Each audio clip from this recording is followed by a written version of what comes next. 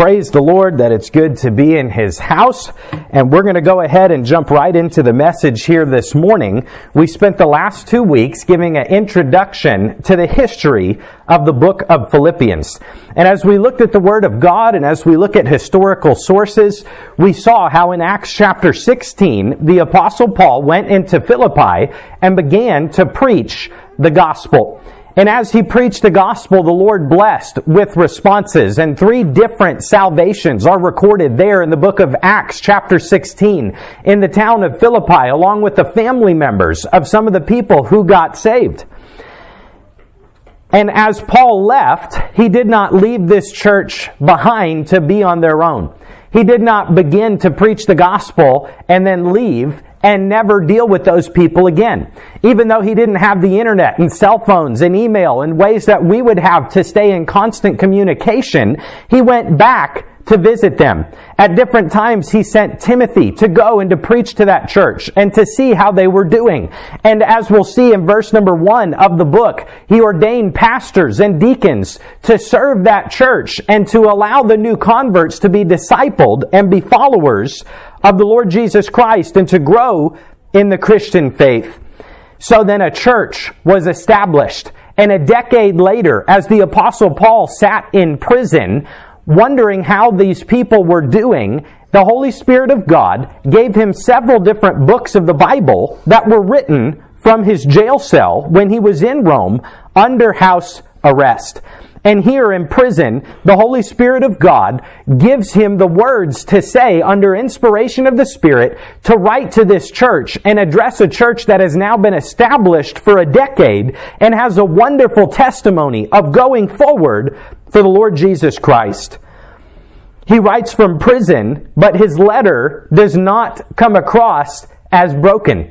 It doesn't come across as discouraged or even troubled. Rather, the themes are that of joy, strength, and confidence. As we'll look at the title this morning, Confidence in Christ, from Philippians 1:6, Confidence in Christ. Bill Parcells was the coach of the Dallas Cowboys about a decade ago, and he took a team that barely won any games the year before, and they said, "How are you going to get your players to have confidence?" And he said, confidence comes from demonstrated ability. In other words, we've got to teach them how to do better, and after we win some, then they'll start to have some confidence. When you demonstrate the ability to do something, it breeds confidence that you can do it again.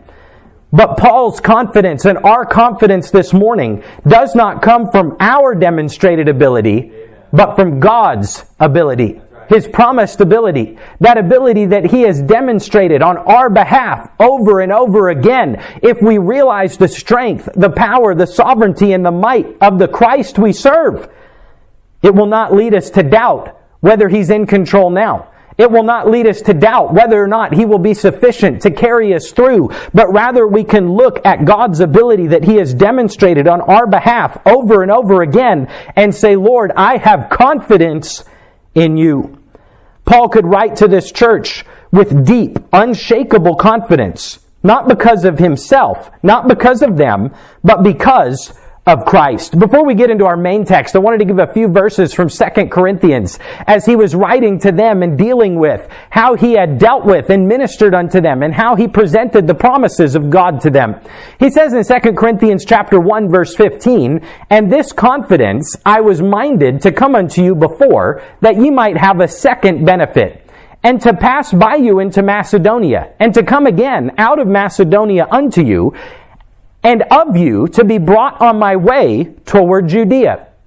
When I therefore was thus minded, did I use lightness, or the things that I purpose? Do I purpose according to the flesh, that with me there should be yea, yea, and nay, nay?" It's a little bit funny the way in the Old English it comes across. But what Paul is beginning to say is he says, remember when I dealt with you, when I taught you the things of God, was I teaching you, yeah, sometimes it's good and sometimes it's no. Sometimes we can count on God and His Word and His promises, but sometimes it's in doubt. He goes on to say, "But as God is true, our word toward you was not yea and nay. For the Son of God, Jesus Christ, who was preached among us by you, even by me and Silvanus and Timotheus, was not yea and nay, but in Him was yea. You see what he's saying? It's yes. When God declares it, it is not in doubt. For all the promises of God in him are yea, and in him, amen, unto the glory of God by us. Now he which establisheth us with you in Christ, and hath anointed us, is God, who hath also sealed us, and given the earnest of the Spirit in our hearts. The promises of God are all certain. They are all yes. If he has said that he will do it, he will do it, and it is not in doubt. What is our faith this morning? It's that Christ is risen. He is risen indeed. And we celebrate it not just on Easter Sunday morning, but every Lord's Day morning we gather as a church with the confidence of saying this in the New Testament is the Lord's Day, because he's not still in the grave. He's alive. He rose again. And he's here with us this morning. Where 2 or 3 are gathered together in my name, there am I in the midst of them. Christ has promised.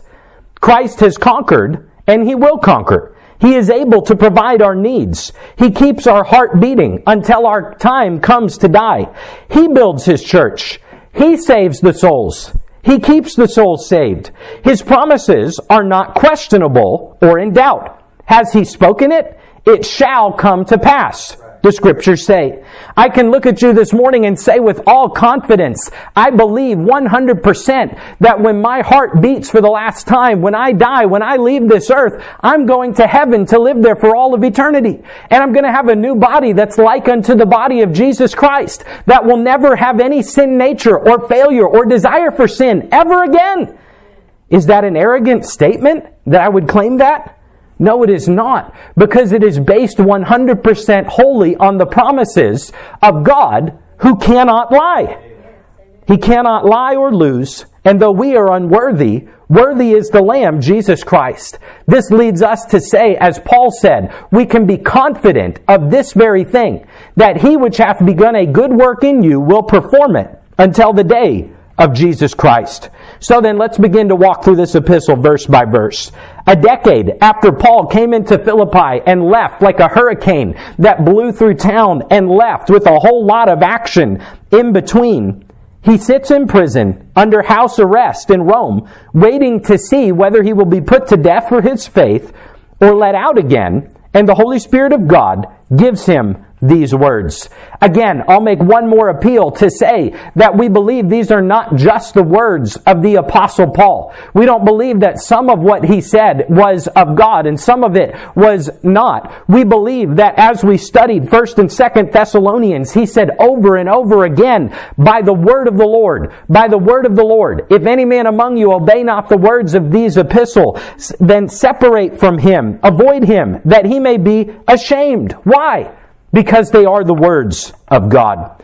Here's what we see in the first few verses of chapter 1 that we'll cover this morning. Number 1, affectionate thanks. Paul and Timotheus, the servants of Jesus Christ, to all the saints in Christ Jesus, which are at Philippi, with the bishops and the deacons.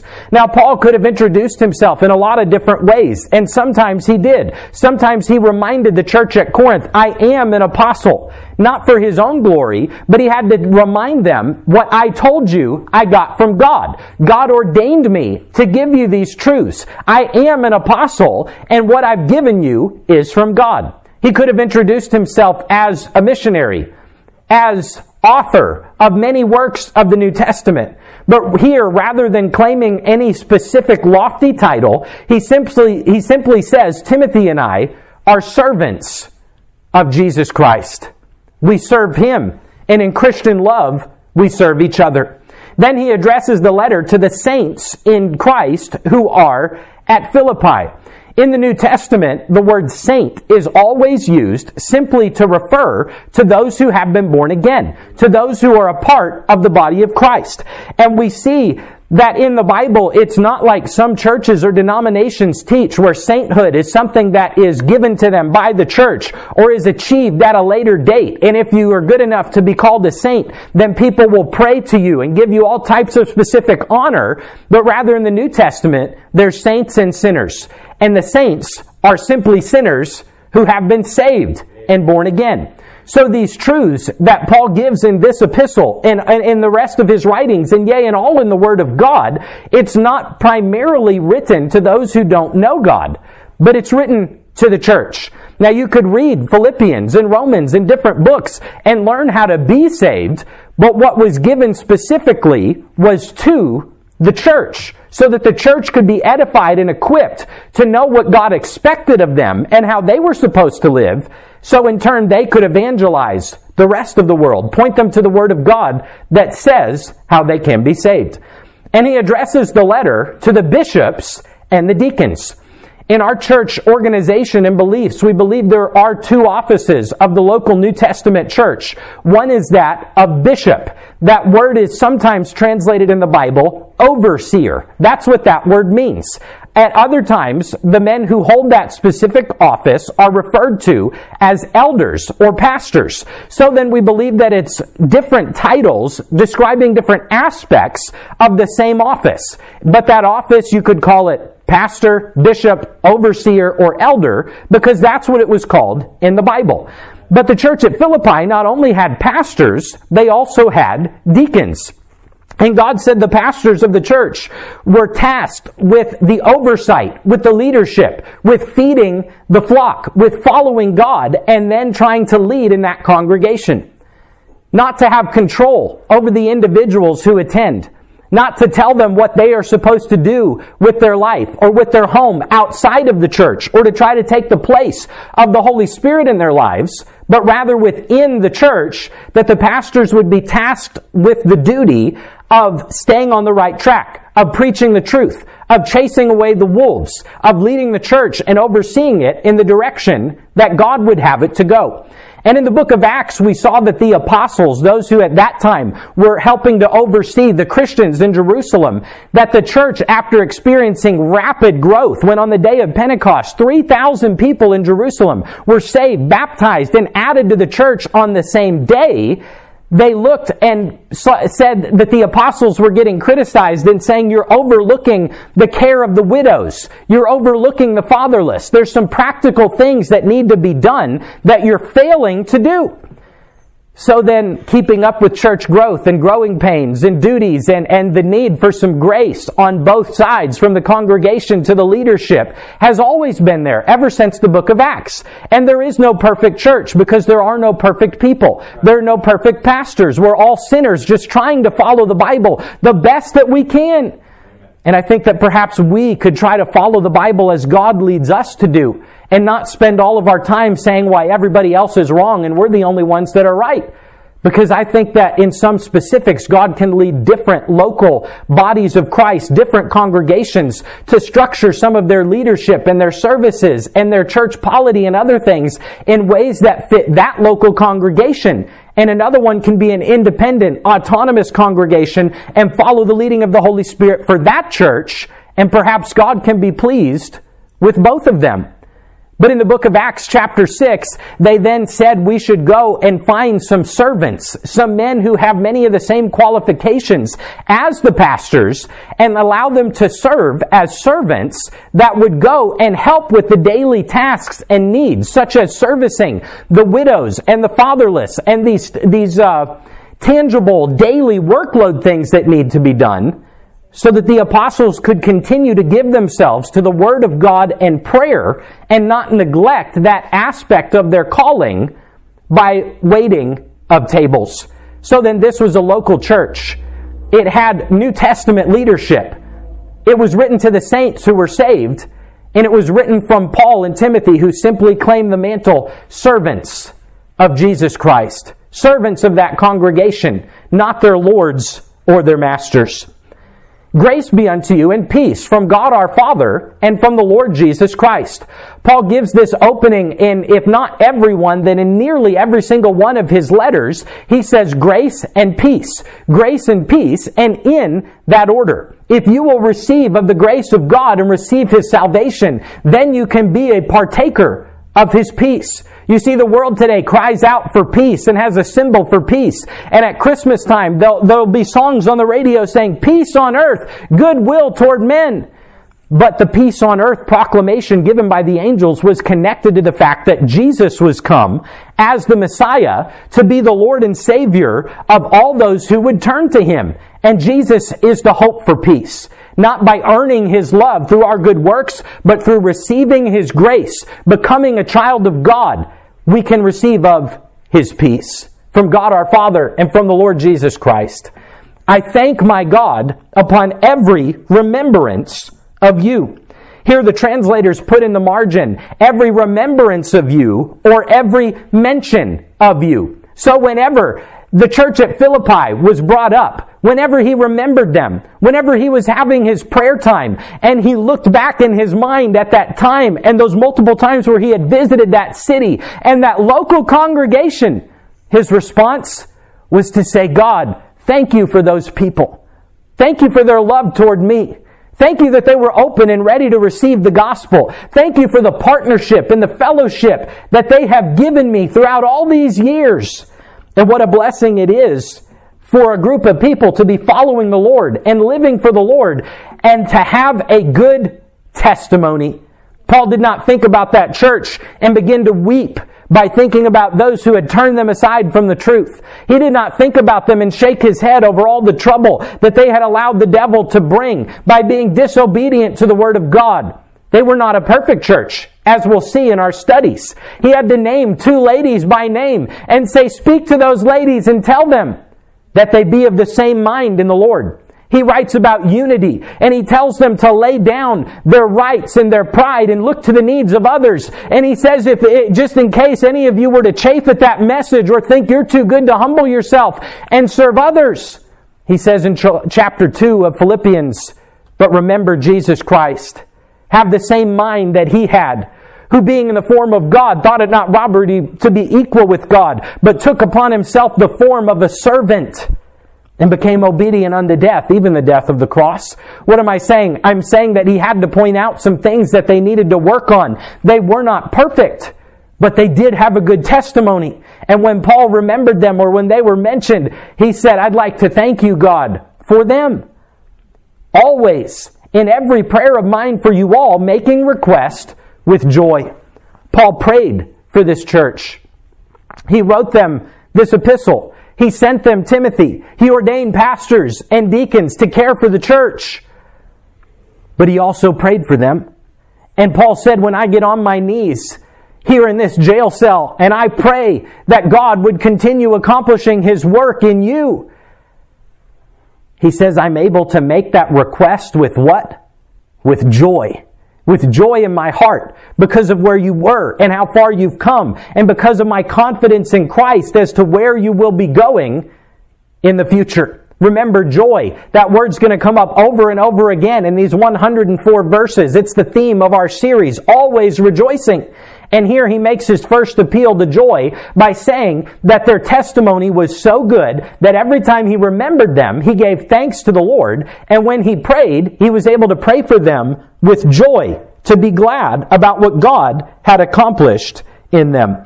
In the book of Hebrews, it talks about obeying them spiritually who have the rule over you. And then it says that they may do it with joy and not with sorrow. For that would not be profitable for you if you were causing sorrow to the people who were over you in the Lord, serving you. And that's what they accomplished here in this church.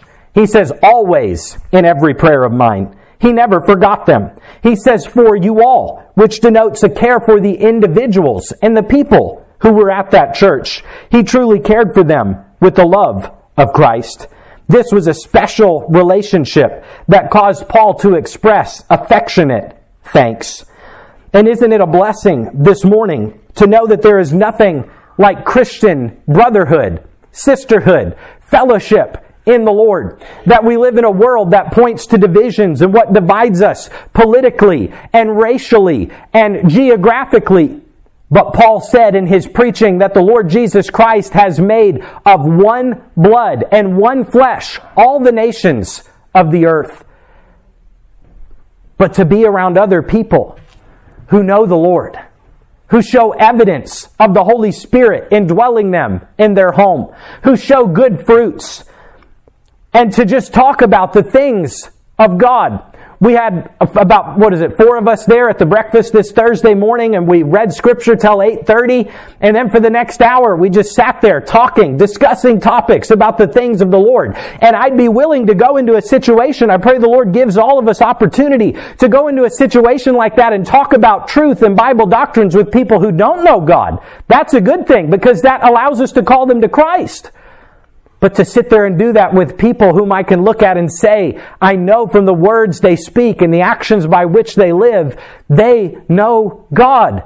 And the joy and rejoicing and the fellowship and the strengthening that we can share with other Christians, that we may be in another country or states far away and not know anyone. But if we run into someone else who we can tell is a Christian and begin to talk about things of the Lord, we have so much commonality instantly within the family of God, within the body of Christ.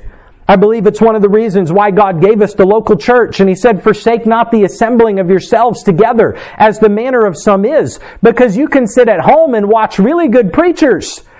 But if he's off in California or New York, or pastor of a mega church in Dallas, when you're in the hospital, he probably won't be able to come visit you. If you have a family member who needs to know the Lord and you want someone to pray with you and help witness to them, the TV preacher probably can't do that. And you might think, well, I can get fed at home and I could be okay if I never have any interaction with other Christians.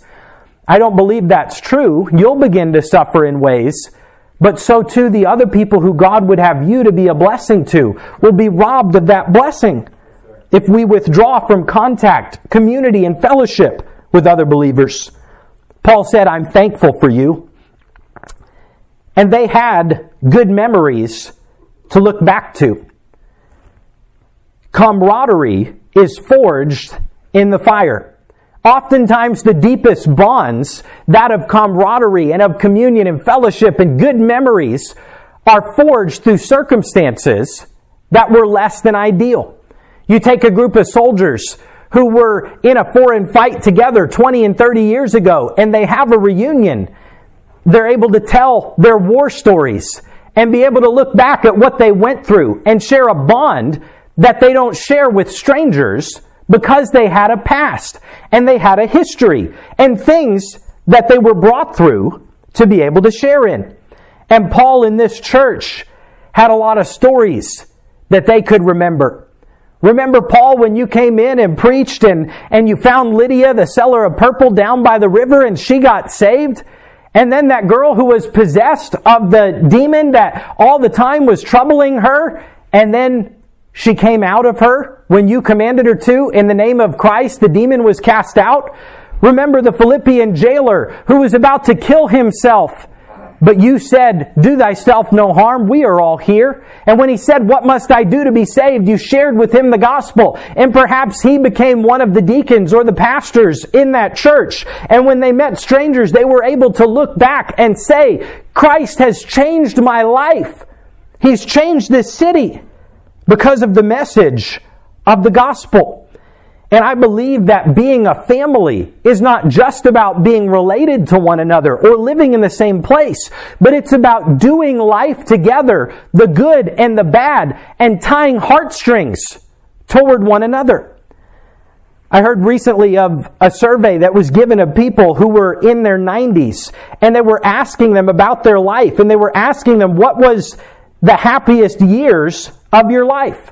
What are your regrets? What would you do differently? And no one responded, I wish I'd spent more hours in the office, or I wish that I had been more famous. But rather, time after time, the people who answered responded that the happiest times of their life and the most meaningful things had something to do with other people and love that was shared. And so too, people will point back to when they were raising children as some of the happiest years of their life, even though practically it's some of the most chaotic, stressful, scary, terrifying, exhausting times of your life. Why? Because in the moment, it's very hard.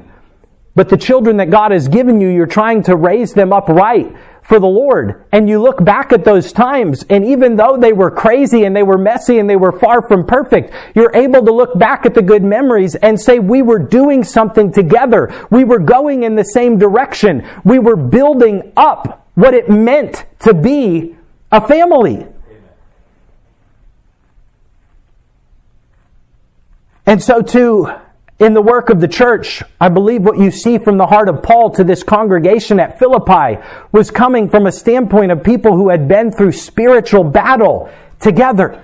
And though it may not have been easy for Paul to sing praises at midnight, as his back was aching from the pains of the lashes he had received, and as he was thrown on the cold stone floor with his hands in the stocks, yet he could look back at what God accomplished through those trials and say, oh God, thank you. Thank you for those people. Thank you for what we went through together. And I believe this morning, as we're trying to be a family and go forward for the Lord and ask Him to bless His church, I believe that we are making memories. And that someday in this life, maybe some of you who moved away will catch up again. And we'll look back and say, remember what the Lord did for our little church as we were launching forward by faith? Hopefully in heaven one day we will find each other and rejoice in the fruit that God brought about from a small group of people who said, Lord, we want to be your servants. We want to give the gospel. And growth of any kind comes at a cost. It's work. It's labor. It's the rules that God has established in a fallen world, that if you want to reap the harvest and enjoy the fruit, you have to plant the seed. You have to water the seed. You have to work to harvest the seed. But what is done for the Lord is worth it. And it will not bring about regret. We will not look back on our life one day and say, I wish I had done less for the Lord. But even if we were in His will to the best of our broken ability, surely all of us in one way or another will look back and say, I wish I'd given Him more. I wish I could have found more ways to love Christ for all He's done for me. And the good news is He's not looking at what you do and all of your works and saying you need to achieve a certain level of goodness in order for me to love you. But the message of the gospel, the message of the whole Bible, is every person that has ever lived in this broken world is a sinner. But because of the grace and love of Jesus Christ, He accepts us, not because of our goodness, but because of His goodness, because of His grace, because of His mercy, and because of the imputed righteousness of the Lord Jesus Christ. A pastor in Connecticut was recently telling that a decade ago he went to a church that had all kinds of problems and was desperate for God to bring about a work of renewal there, and how when it rained his first week there, that they got trash cans and put them out all over the auditorium so that it could catch the water that was falling from the ceiling in a big auditorium without a lot of people there. And he was in the office trying to work, and an older lady was coming up to try and see him, and as she left, the glass door fell off of the hinges and on top of her. And he said, Lord, we've got work to do. And he said they were in some type of a building program or deadlines that were coming up, but people had started coming and the Lord had started blessing the church. And he came out and he said, I was all frustrated and behind. And he said there was a man who had been at the church for a long time when it went through a lot of really hard times. And he said, I looked at him and I said, well, I'm just so far behind. And the guy laughed. And he said, why are you laughing? I'm stressed out. He said, Pastor, I'm just glad we have something to be behind in. I'm glad we have some work to do. I'm glad that what we're trying to do is not something that's worthless and meaningless in eternity, but that it counts for the Lord Jesus Christ. And it's a blessing to have work to do. It's a blessing to have challenges to try and overcome. In all aspects of life, that gives us meaning, but especially in the work of the Lord, in giving the gospel, and in making disciples, and in following Christ. If He gives us obstacles to overcome, let's try to do it together and support one another. And when Paul looked back at this congregation and all they had been through, he said, I thank God for you. Every time I pray for you, I'm able to do it with joy. And in this church, it's where I heard the gospel as a young child. It's where I first believed that the Lord was calling me to preach. It's where I was baptized, and where, oh my goodness, 22 years ago now, I stood right here and preached my first attempt at preaching a sermon that wasn't very good. But this Thursday morning when we were at the breakfast, I looked over at a table and I saw a couple of the Lang kids, the family that used to come here 20 plus years ago. And when I went to their mother's funeral who died from COVID a couple of years ago, one of the ladies who was an adult said, "Boy, I remember going to that church. I remember hearing about Jesus." And I can't remember the exact words she said, but I remember as a little kid, your dad preaching in the pulpit. And it was like larger than life. It was like you were going to see the president or somebody that you were like, whoa, the presence that he preached with. But I remember just thinking then, because I think I'd been pastor here for about 5 months, this is 20 years ago. But because of ministry, because of the gospel, because of the truth, now there's an adult who could look back and say, I heard about Jesus there. I heard the gospel there. And it's a precious opportunity to try and serve the Lord together. What was their fellowship for? It was not just a social club. It was not just to keep them busy. But Paul said your fellowship, what did he give thanks for with joy? In verse 5, for your fellowship in the gospel from the first day until now. It was a fellowship. The word for fellowship means partnership, participation. And sometimes in the New Testament, it's used for the word benefaction or giving. So he's saying, you partnered with me.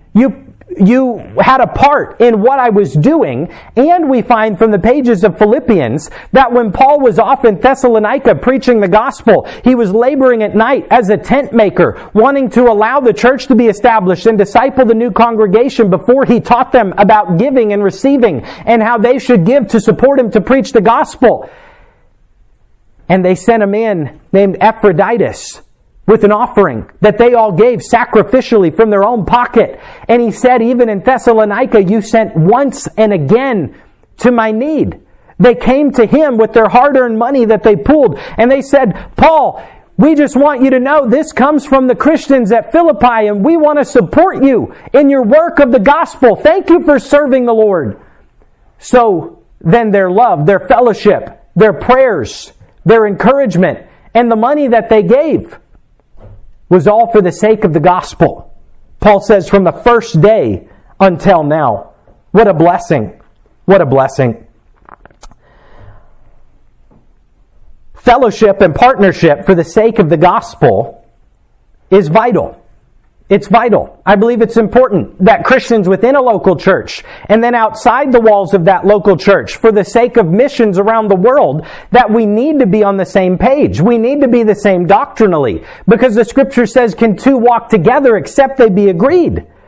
But it's also important that we don't let our pride get in the way and get hung up on things that we might disagree with one another about, but that compared to the gospel probably shouldn't be a big enough deal to keep us from working together to see souls saved, because eternity is coming fast. We must work the works while we have time, while it is day, for the night cometh when no man can work. And some missionaries have been put through absurd lengths of questionnaires that are hundreds of questions long that have nothing to do really with the work of missions on the field, but have prevented people from working together for the sake of the gospel. And I'm just saying, however you want to look at it, the truth, yes, of course, I'm not saying that it's not important, but you shouldn't let one or two things you disagree with a church over keep you from humbling yourself and being a part of that local congregation if that's where the Lord is leading you. Okay. Let me see. I am trying to see what I can skip over to quickly move. Let me just say this. Paul, in his letters, did not use flattery, but he always did give praise. He was praising this congregation for what they had done. He didn't use the strategy of flattery, saying nice things insincerely to try to get people to like him, but he was not afraid to look at them and say, you've been doing a good job. I'm proud of you. I want you to know that. This is from Barnes' notes. Listen to this if you would. It applies in many different ways, but I believe we're taking it from the example of Paul praising this church. Constant fault-finding, scolding, or fretfulness does no good in a family, a school, or a church. The tendency is to dishearten, irritate, and discourage. To commend a child when he does well may be as important and as much a duty as to rebuke him when he does ill. God is as careful to commend His people when they do well as He is to rebuke them when they do wrong.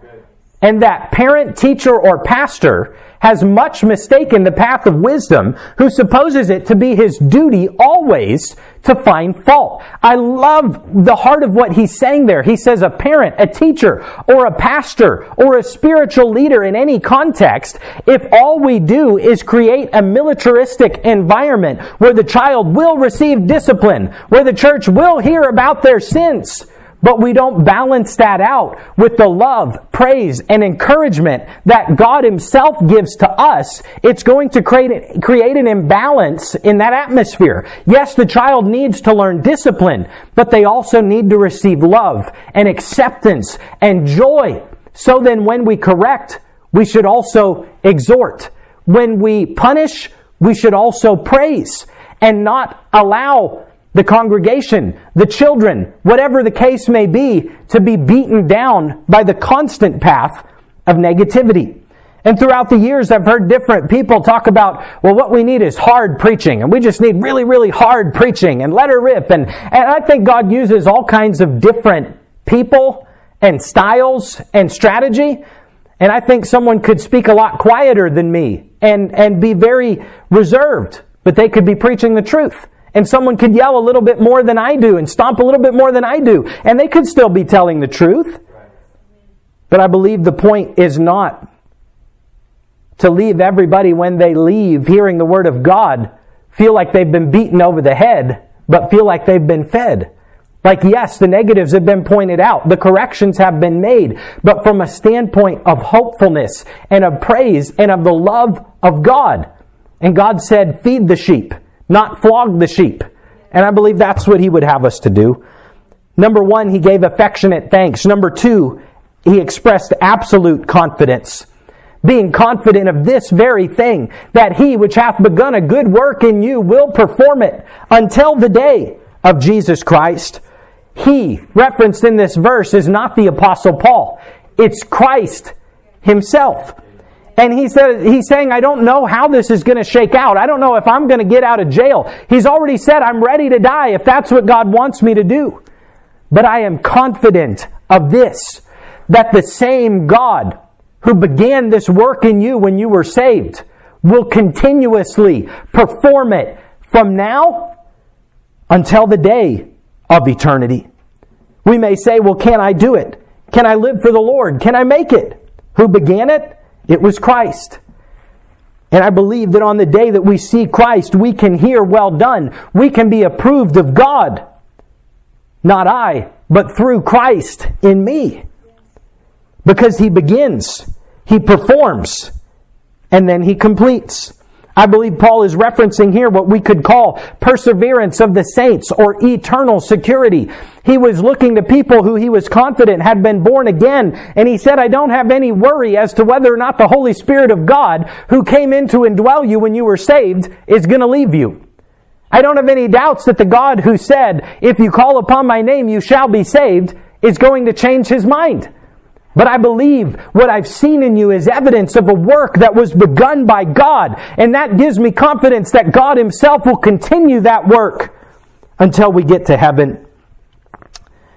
Pastor Jay used to always tell us the significance of this verse in his life and how he was led to the Lord by a lady who sometimes attended Catholic church without, as far as I know, a connection to a real Bible preaching church. But her son was friends with my dad. And she knew what John chapter 3 and Romans and the Bible said about the gospel. So she called her friends and they all prayed throughout the afternoon because she said, I'm going to try to witness to him and give him the gospel. And that lady used of the Lord to show him that Jesus said, ye must be born again, led my father to Christ, changed the course of his life. And in large part, I'm standing here this morning because of what that lady was used of the Lord to do. And she's in hospice care this week. And my dad was able to talk to her on the phone and to her son this week. And he used to tell us all the time in his preaching that he got saved and he was praying to the Lord one morning and he said, I don't know if I have the confidence to live the Christian life for you. And then that very night or that very week, while the people who led him to the Lord were studying the Bible with him, they were reading through Philippians chapter 1. And God said, being confident of this very thing, that he which hath begun a good work in you will perform it until the day of Jesus Christ. The day of Jesus Christ is a reference to all of eternity. Sometimes in the Bible it's called the day of the Lord. Often the aspect of God's wrath is focused on.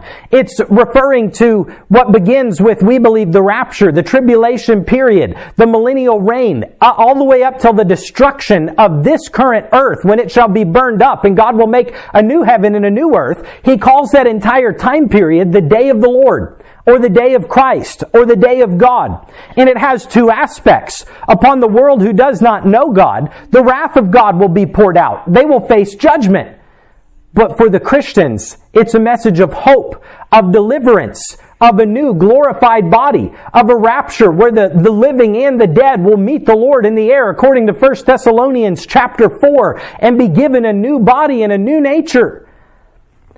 And Paul references in every single chapter the coming of Christ, even in Philippians. He doesn't go into as much depth about the topic as he did in Thessalonians. But in chapter 1 and chapter 2, he talks about the day of Christ multiple times. And in chapter 3, he talks about looking for Jesus to come from heaven. And in chapter 4, he says the Lord is at hand. And the more I read Paul's writings, the more I see that he was telling them to expect that Jesus is coming again and to be prepared. So he says that which God has begun in you. And stick with me if you can. I'm going to try to blow through the end of this and we'll be done here on time this morning if God will help me. He says, I'm confident that what God began in you, He will continuously perform and allow you to do until the day of Christ when we're all up in heaven receiving our new glorified body. The term therefore will perform it means will perform it, will do it, will accomplish it, or will finish it to completion. And Christ is faithful. I'm glad He loves us, even though we are not always faithful. Even though we let Him down, He always loves us. And He's faithful. He was faithful to Paul, to the Philippians, and to us as well. Our God abandons nothing He undertakes. If God gives His word, He keeps His word. And on the day of Christ, we can look back at our life not being sinless, but being whole, mature, complete, our race being run, and our course being finished.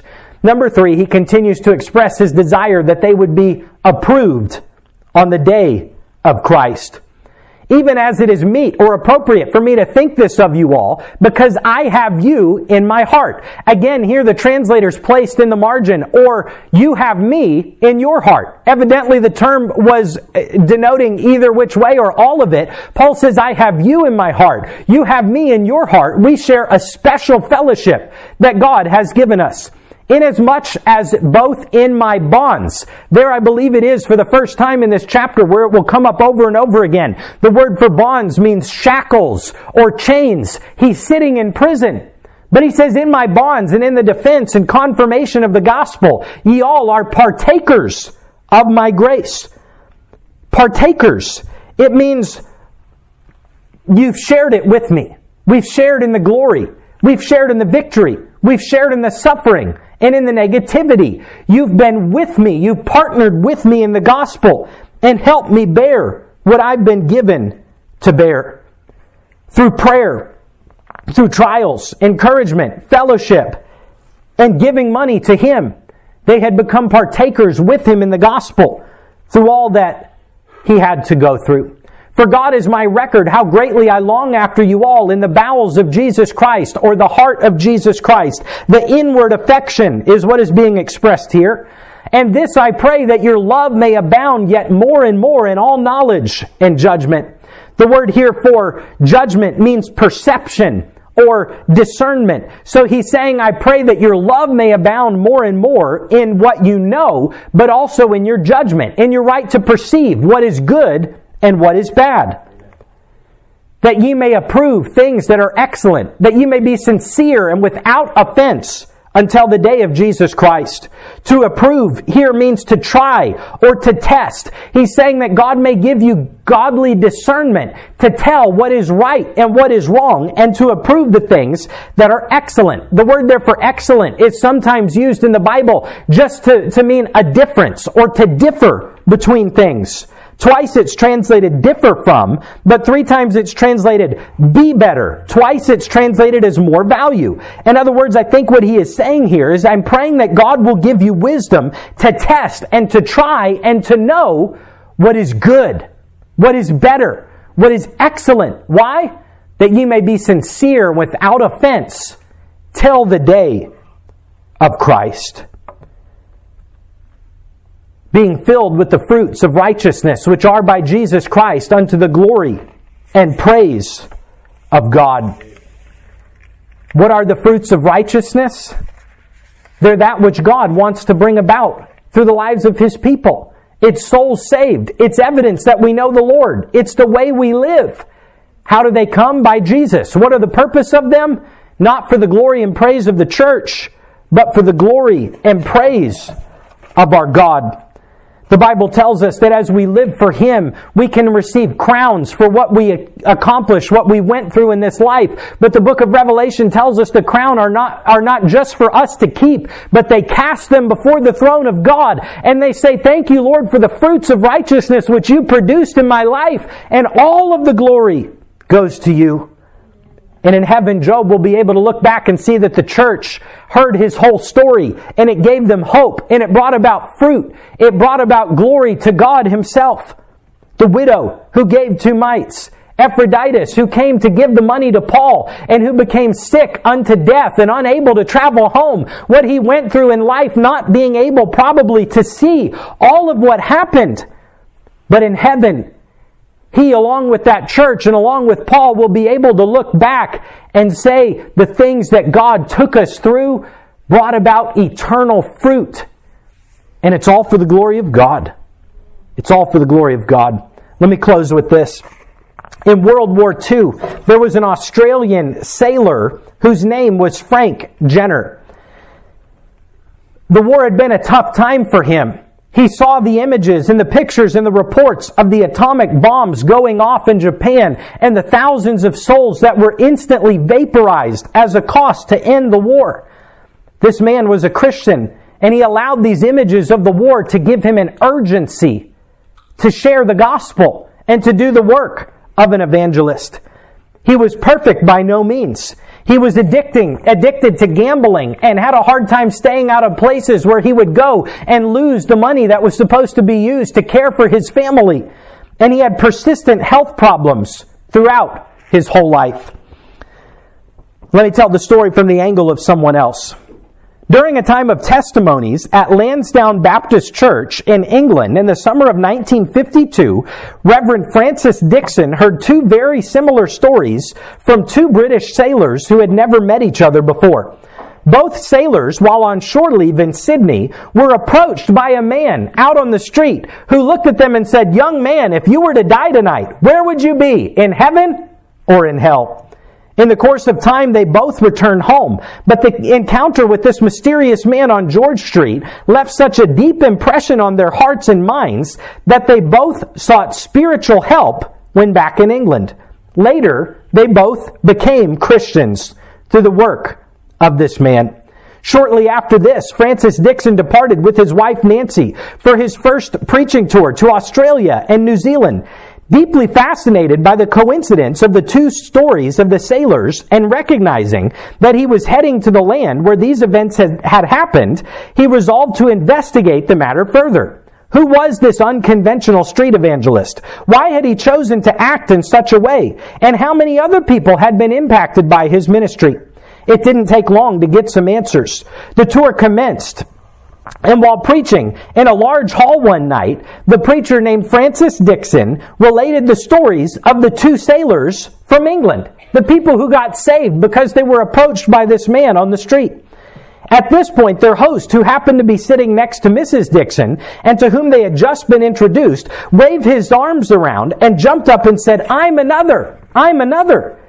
This man later told them that during the war, the evangelist had approached him while he was running to catch a tram, and that he had given his life to Christ in an army barracks 2 weeks later. Young man, if you were to die tonight, where would you be, in heaven or in hell? Later, while traveling, the same preacher again shared the story. This time, a man, after the service was over, approached him to say that he, too, had become a Christian as a consequence of that single sentence that was uttered by the evangelist on George Street in Sydney, Australia. Once more, he had gone on to lead Christian Endeavour for Western Australia. And so the preacher reached Sydney, determined to meet the man behind these stories.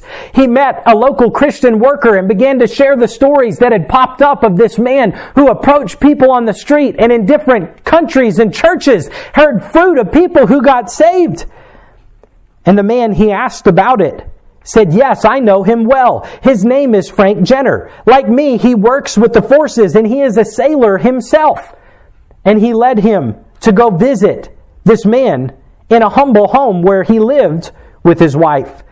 As the preacher recounted 4 different stories of people who said, I was just walking down the street and some crazy guy said, young man, if you were to die tonight, where would you be, in heaven or in hell? And he said, 4 different people told me that because you did that, they thought about it and God convicted their hearts and they later came to give their lives to Jesus Christ. Frank Jenner, with tears in his eyes, fell to his knees and prayed, oh Lord, thank you for tolerating me. And after a time of prayer, he confessed that after speaking to 10 people a day for the last 16 years, this was the first time he had ever heard of a lasting result. He said, I never heard that anyone I ever spoke to had gone on for the Lord. Some made professions of salvation when I spoke to them, but I never knew any more than that. He was so aware of his weakness. He shared with the preacher that every time before he went out to speak to people about Christ, through his nervousness and his worry about how it would go, he would close his eyes and he would pray to himself, I can do all things through Christ who strengthens me. Philippians 4:13. We'll get there eventually.